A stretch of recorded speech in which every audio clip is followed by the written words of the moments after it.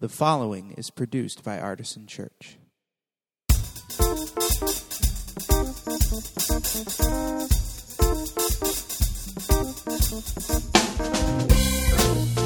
Welcome to the Artisan Church Podcast, a weekly broadcast of Artisan Church in Rochester, New York. To learn more about Artisan Church or to support the ministry, visit www.artisanchurch.com.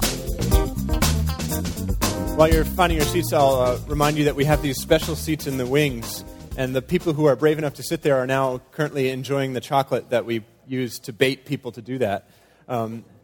Especially if you're a regular around here, we'd love to have you sit in those seats because we have a late arriving crowd, and sometimes visitors come in toward the end, and we would like for them to be able to sneak in quietly rather than have to come up here. So, but there's usually candy there, at least to make it a little bit more enjoyable for you.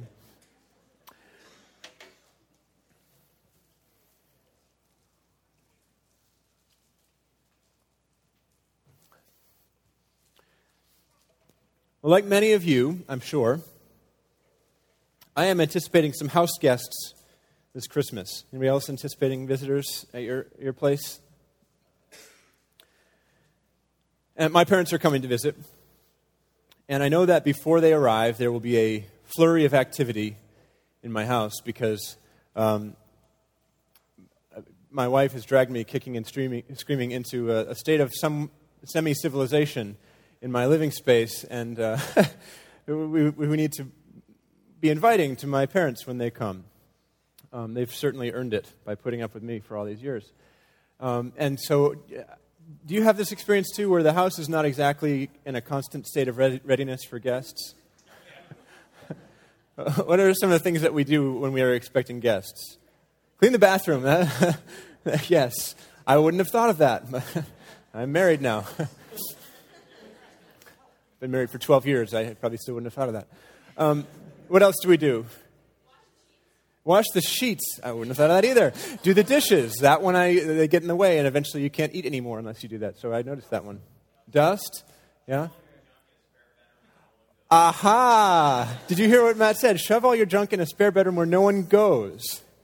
And sometimes your guests will walk by that door, which is closed and locked. And they say, "What's that room?" And you go, "What room?" There's no room there. A door is just decorative. Don't worry about what's in there. We have one of those. We don't have one of those rooms. It's a problem. I wish we had one of those rooms.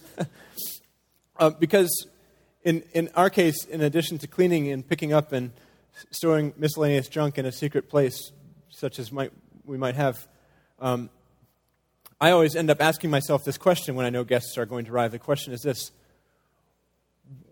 where on earth am I going to put these people? In this tiny apartment. If you've been to my apartment, you know that it's not a huge apartment. It's a 2-bedroom apartment. We have 4 people living there and a big dog. So we have, in addition to all the normal things in your house that might be spread out nicely into rooms, my house is kind of like there's stuff everywhere. Neatly placed, but there's really no wiggle room. So I'm always like wondering, what am I going to do here?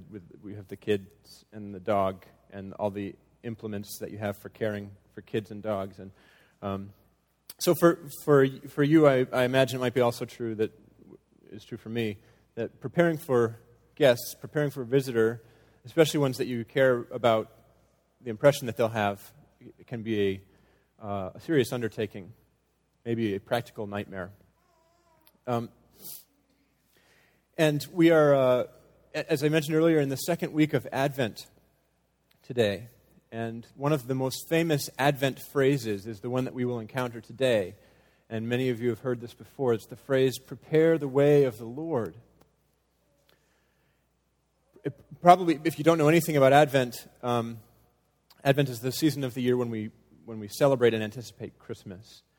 And the word Advent means coming or to come, and so we are anticipating the coming of Jesus.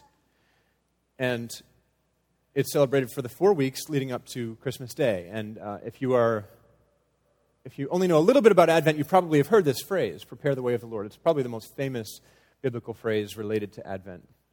It's something that we hear very often at this time of year, and it actually comes from the traditional Advent readings assigned to us this week.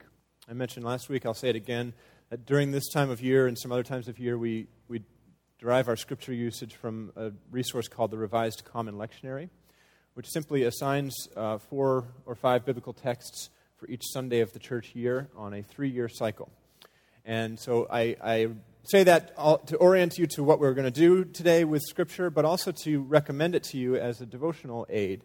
If you are looking to read the Bible but don't know where to begin, some people say start at Genesis and read until you fall asleep.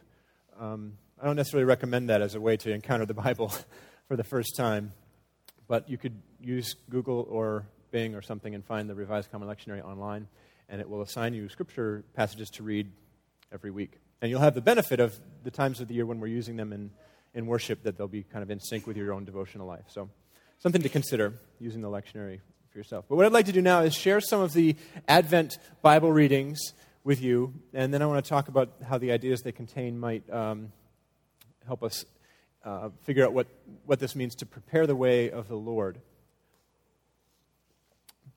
Before I jump into that, I want to pray a prayer. It's a very brief prayer, and this comes from a 7th and 8th century saint of the church known as the Venerable Bede, B-E-D-E, who was a monk in what is now England. And this is a beautiful prayer that I'd like to use as our kind of preparing our hearts for this. I pray you, merciful Jesus, that as you graciously granted me to drink down sweetly from the word that tells of you, so you will kindly grant that I may come at length to you, the fount of all wisdom, and stand before your face forever. Amen.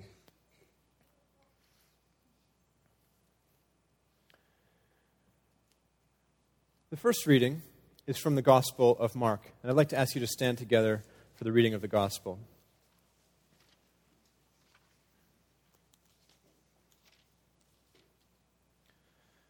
This is Mark 1, the very beginning of Mark's Gospel, and 1 through 8 is the passage that the lectionary actually assigns. I'm only going to read the first 4 verses for today's purposes. The beginning of the good news of Jesus Christ, the Son of God. As it is written in the prophet Isaiah, "See, I am sending my messenger ahead of you, who will prepare your way. The voice of one crying out in the wilderness, prepare the way of the Lord, make his paths straight." John the Baptizer appeared in the wilderness, proclaiming a baptism of repentance for the forgiveness of sins. You can be seated. So that's the starting point for our conversation today, prepare the way of the Lord. And of course, there's a historical side to this, which Mark alludes to. We're going to get to that in a minute. But there's also a spiritual side to preparing the way of the Lord. And that ultimately, I think, is the most important thing for us to consider today. And so I want you to keep that in the front of your minds, even as we're talking about Hebrew prophets and how they relate to the New Testament documents and that kind of thing. We may get slightly academic, but I don't want us to lose sight of the spiritual side of this conversation, which is most important. Because preparing the way of the Lord in our own hearts is what we'd eventually like to get to at the end of this time today. And our hearts are somewhat in disarray most of the time, much like our houses. And so if you're preparing for house guests, you have all that work to do. If you're preparing to receive Jesus at this time of year, we have some work to do in our own lives and hearts as well. And you may have noticed on the way in a worship meditation. This is another quotation from a very old saint of the church known as Origen. And he speaks to this spiritual path that we need to prepare for the Lord. He says, "The Lord wants to find in you a path by which he can enter your souls and make his journey. Prepare for him the straight path." And so as we move forward, I'd like to ask you to keep that at the front of your mind. Okay, so Mark, as you noticed at the very end of that bit that I read, begins his gospel, his story of Jesus with another character, John the Baptist. And what he says is that John the Baptist is actually the person who fulfills an Old Testament prophecy. We think of Jesus as fulfilling Old Testament prophecies, but in this case, Mark is saying that John the Baptist fulfilled a particular Old Testament prophecy. And Mark specifically cites the prophet Isaiah. And so I'd like to read to you the passage that he's referring to. It happens to be the Old Testament passage that is assigned to go with this gospel passage for this reading in Advent, and so that's convenient. If you'd like to read along with me in these passages, you can use the Bibles that you brought with you. If you have one with you, you can also use the red ones underneath your chair, and we put page numbers in those. The page numbers on the screen refer to these red Bibles. This is from Isaiah chapter 40. And by the way, if you do not own a Bible and would like to have one, please take one of these as our gift to you. We have plenty of them, and they keep printing them, so we can always buy more. What I'd like to ask you to do as I read this passage is listen for the tone and the feel and whatever kind of emotional response you might have to this. This is the prophecy that Mark is referring to that is fulfilled in John the Baptist. Comfort, O comfort my people, says your God. Speak tenderly to Jerusalem and cry to her that she has served her term, that her penalty is paid, that she has received from the Lord's hand double for all her sins. A voice cries out, and here's the part that Mark quotes, in the wilderness, prepare the way of the Lord. Make straight in the desert a highway for our God. Every valley shall be lifted up, and every mountain and hill be made low.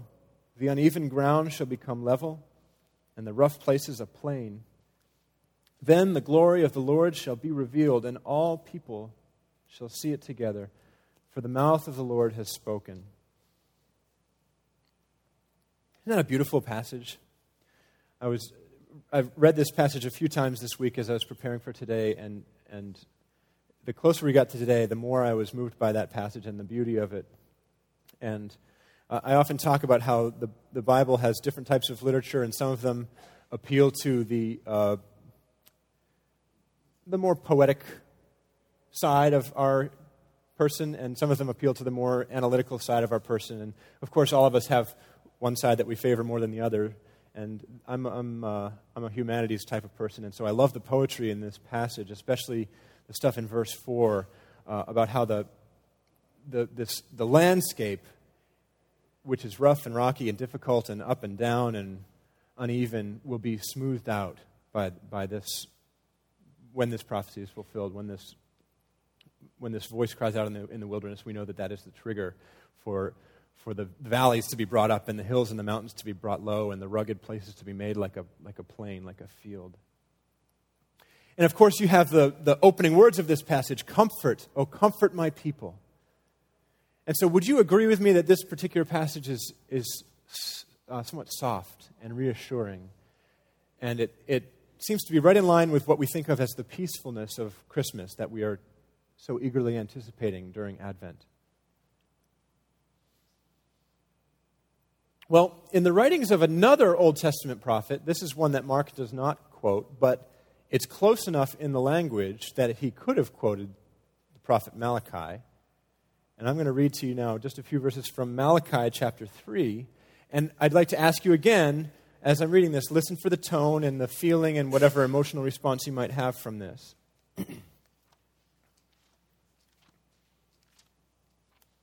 Malachi is the last book in the Old Testament.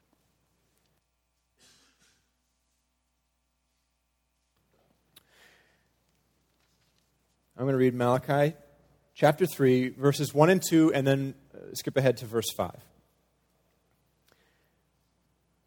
This opens with some of the same language. It'll sound very familiar. See, I am sending my messenger to prepare the way before me. And the Lord whom you seek will suddenly come to his temple.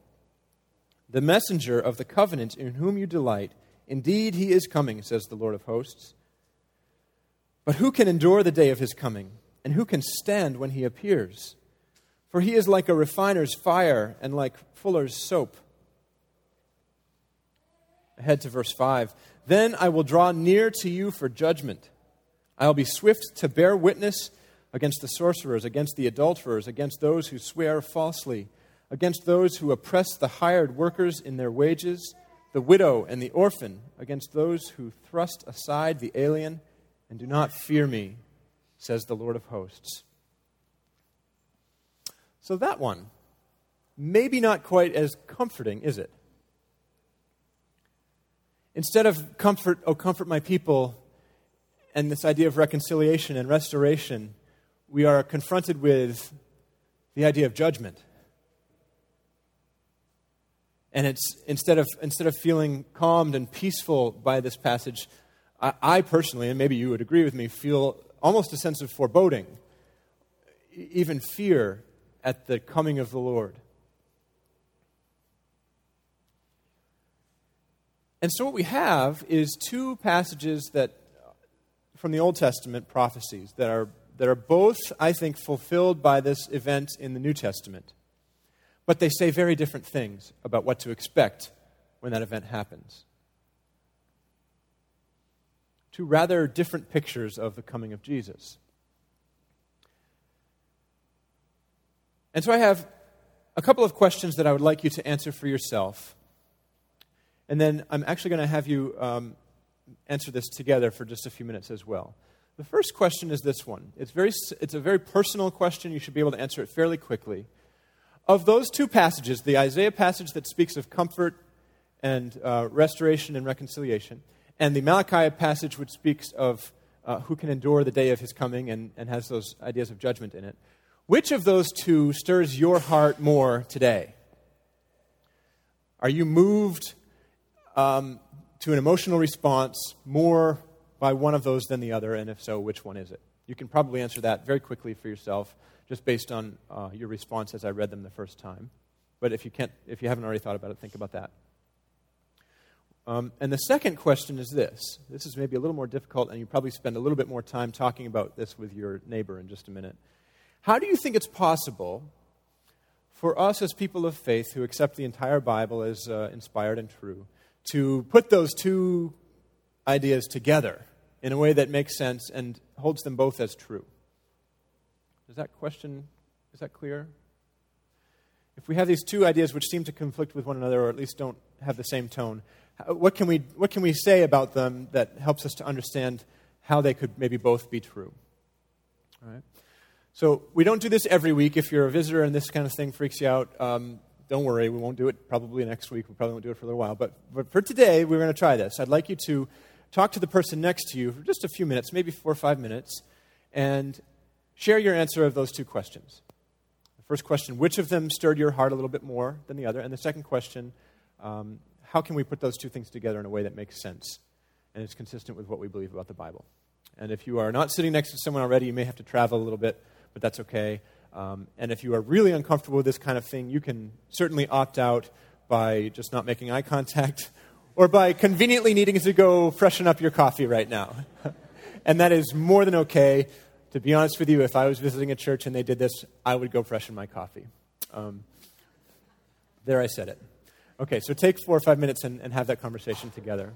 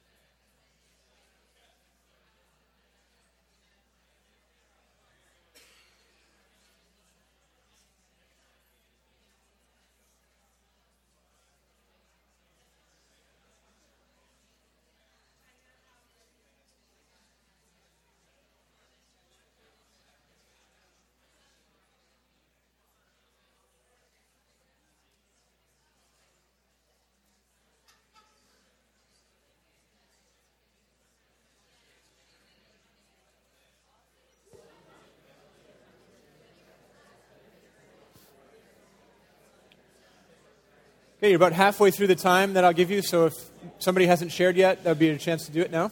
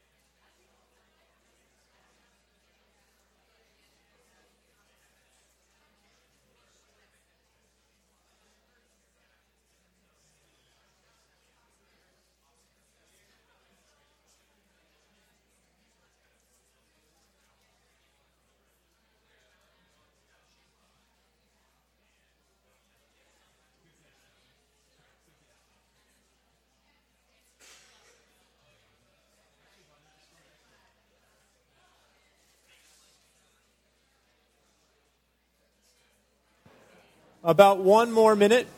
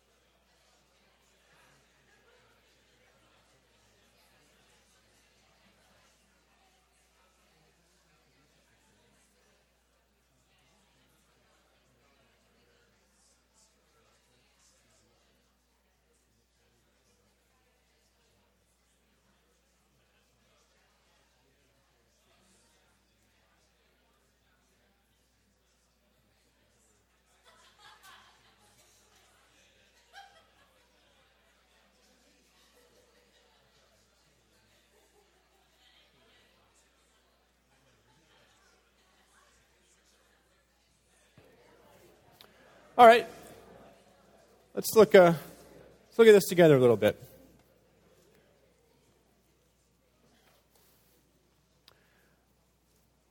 First thing I'd like to do is poll the room.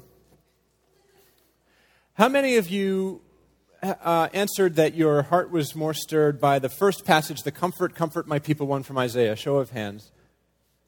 Okay. And then how many of you were stirred in your heart or jolted awake a little bit by that second passage, who can endure the day of his coming? That's almost exactly 50-50, which is really interesting because I gave us a version of this message at Geneseo's InterVarsity chapter on Friday, and the exact same thing happened. It was almost half and half. Interesting. That confirms a guess that I would have made, actually. So then, let's take a minute or two. Does anybody have a really great answer for that second one that your friend came up with that you'd like to share?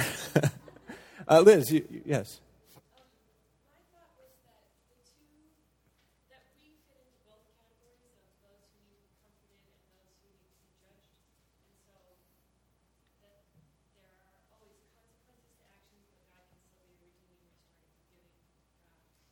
Okay, so that answer suggests that it's just the nature of humanity that we need to hear both of those things. Is that a fair summary of what you're saying? Interesting. Good. Yes. Oh, you cheater.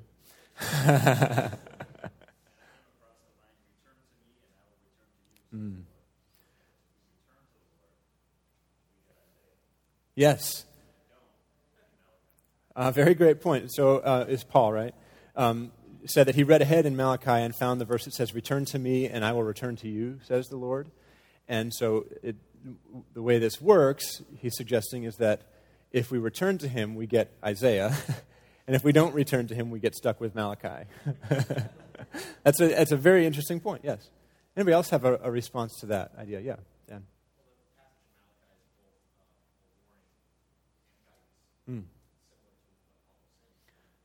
Both a warning and guidance.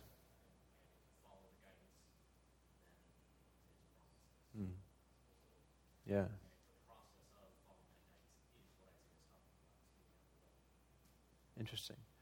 Interesting. So what you said at the end there is very interesting as well, that the process of responding to that guidance that we find in Malachi is how we prepare the way. That's exactly how we do it. You want to give the sermon next week? Anybody else have a thought about that? Yes, Jonathan.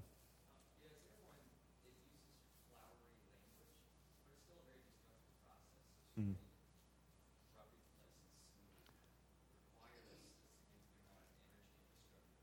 Interesting.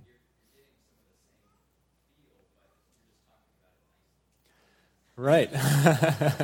If you didn't hear what Jonathan said, he said that Isaiah uses flowery language, but the process that it describes is actually destructive, bringing valleys up and bringing mountains down. And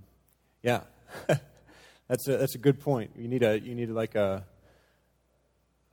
digger or a bulldozer or something to do the work of what's in Isaiah. So it's not exactly as comfortable as maybe it feels. Interesting. Or a bomb.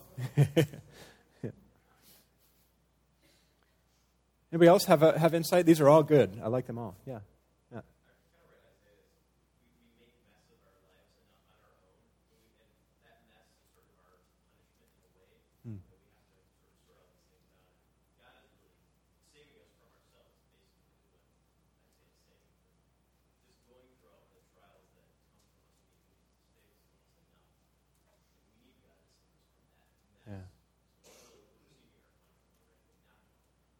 That's an interesting point. Matt suggested that we kind of make a mess of our lives already, and that the consequences of that mess, which we would call sin, are sometimes built into to the judgment that God brings. Interesting point. And it's also interesting to me when the sin for which we are to be judged, or the people of Israel, I guess, was the original hearers of this prophecy. But the sins for which they would be judged are an interesting set of sins. If you look at the Malachi 3:5, it's not the kind of stuff that you see people carrying billboards about, really. We won't go into that right now, though. Anybody else? Maybe one more great explanation for how we can hold these two ideas together. Yes?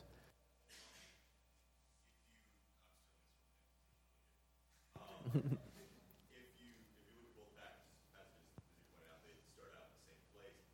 But when it comes down to it, if you're making the rough places smooth and you're raising up the valley, you're sort of leveling off the playing field. And in the same case, if we're turning back from not defending the oppressed and not helping the fatherless and the widow and the orphan, they would say that there, but it's somewhat less.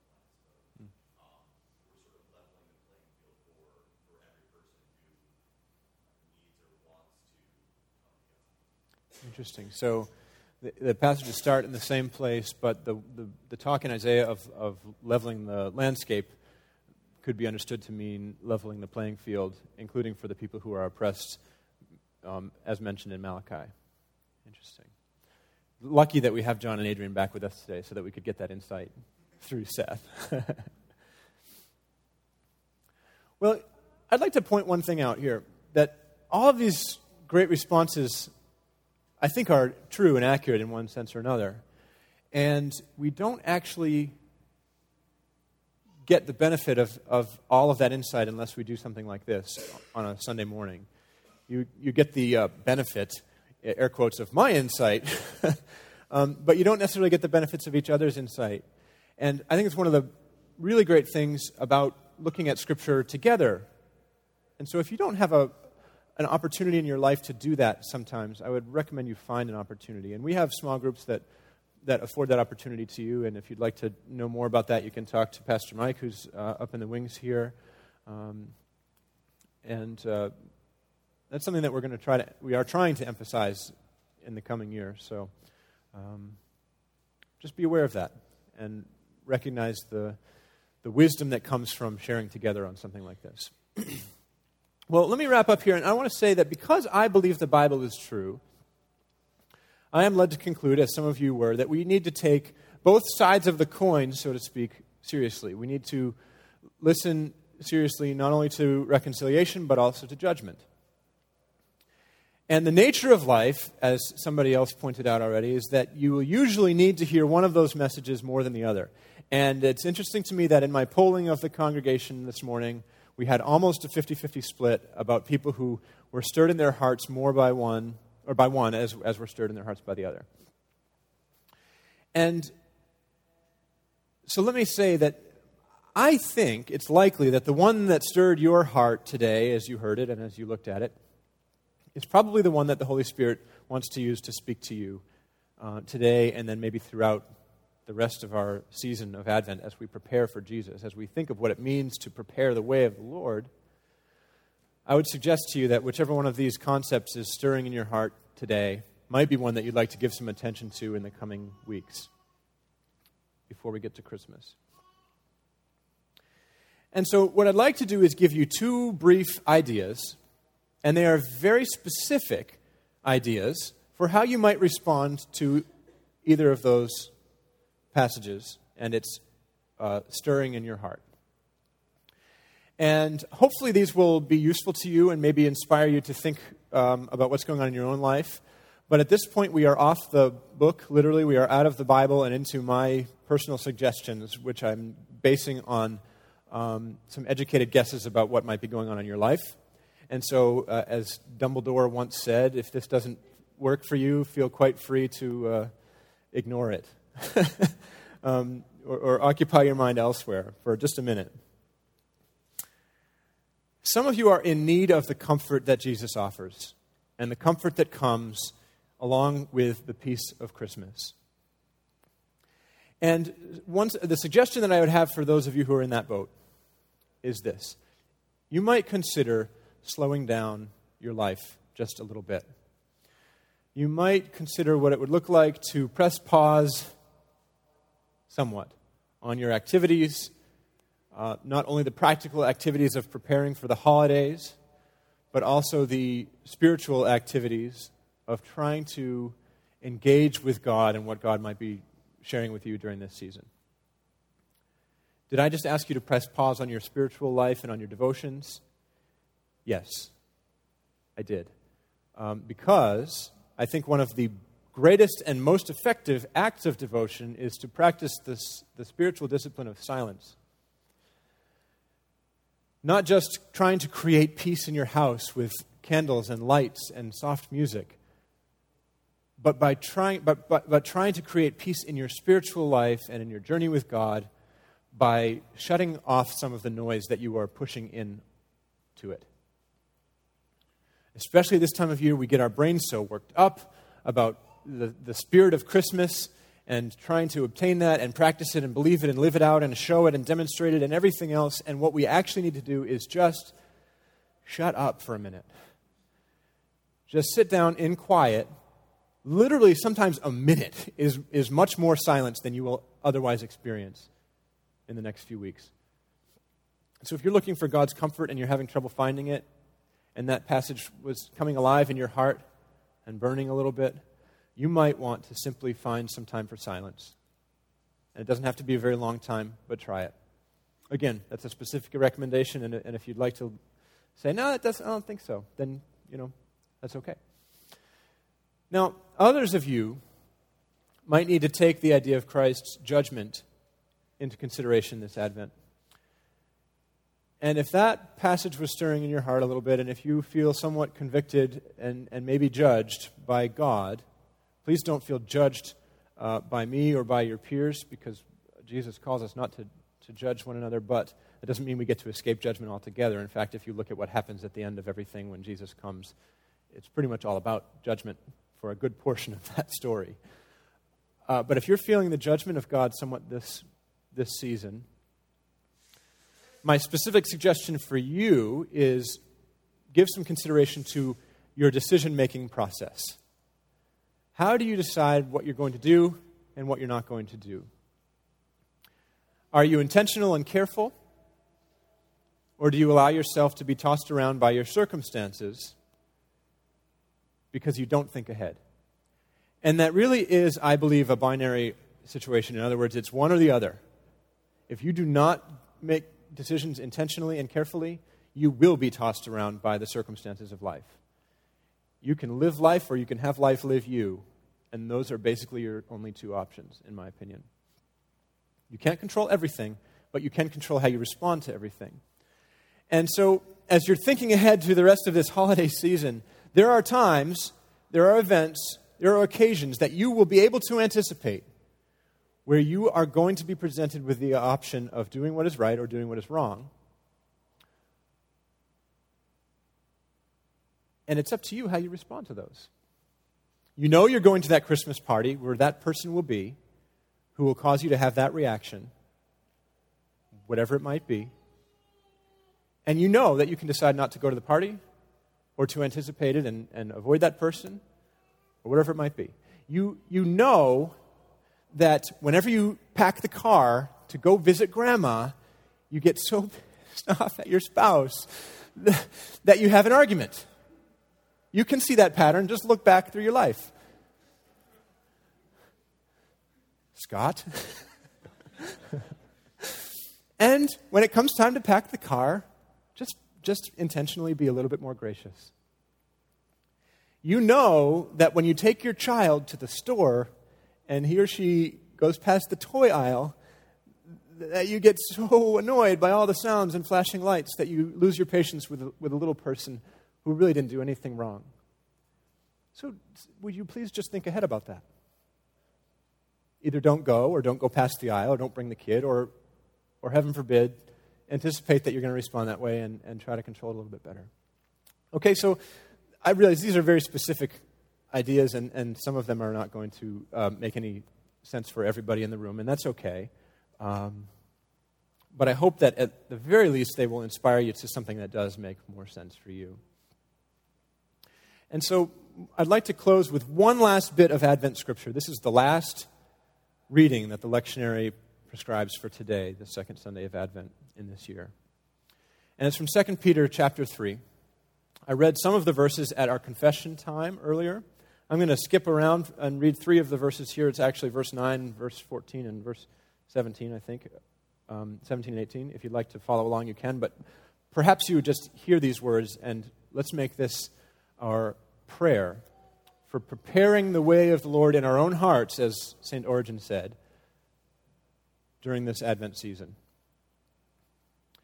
The Lord is not slow about his promise, as some think of slowness, but is patient with you, not wanting any to perish, but all to come to repentance.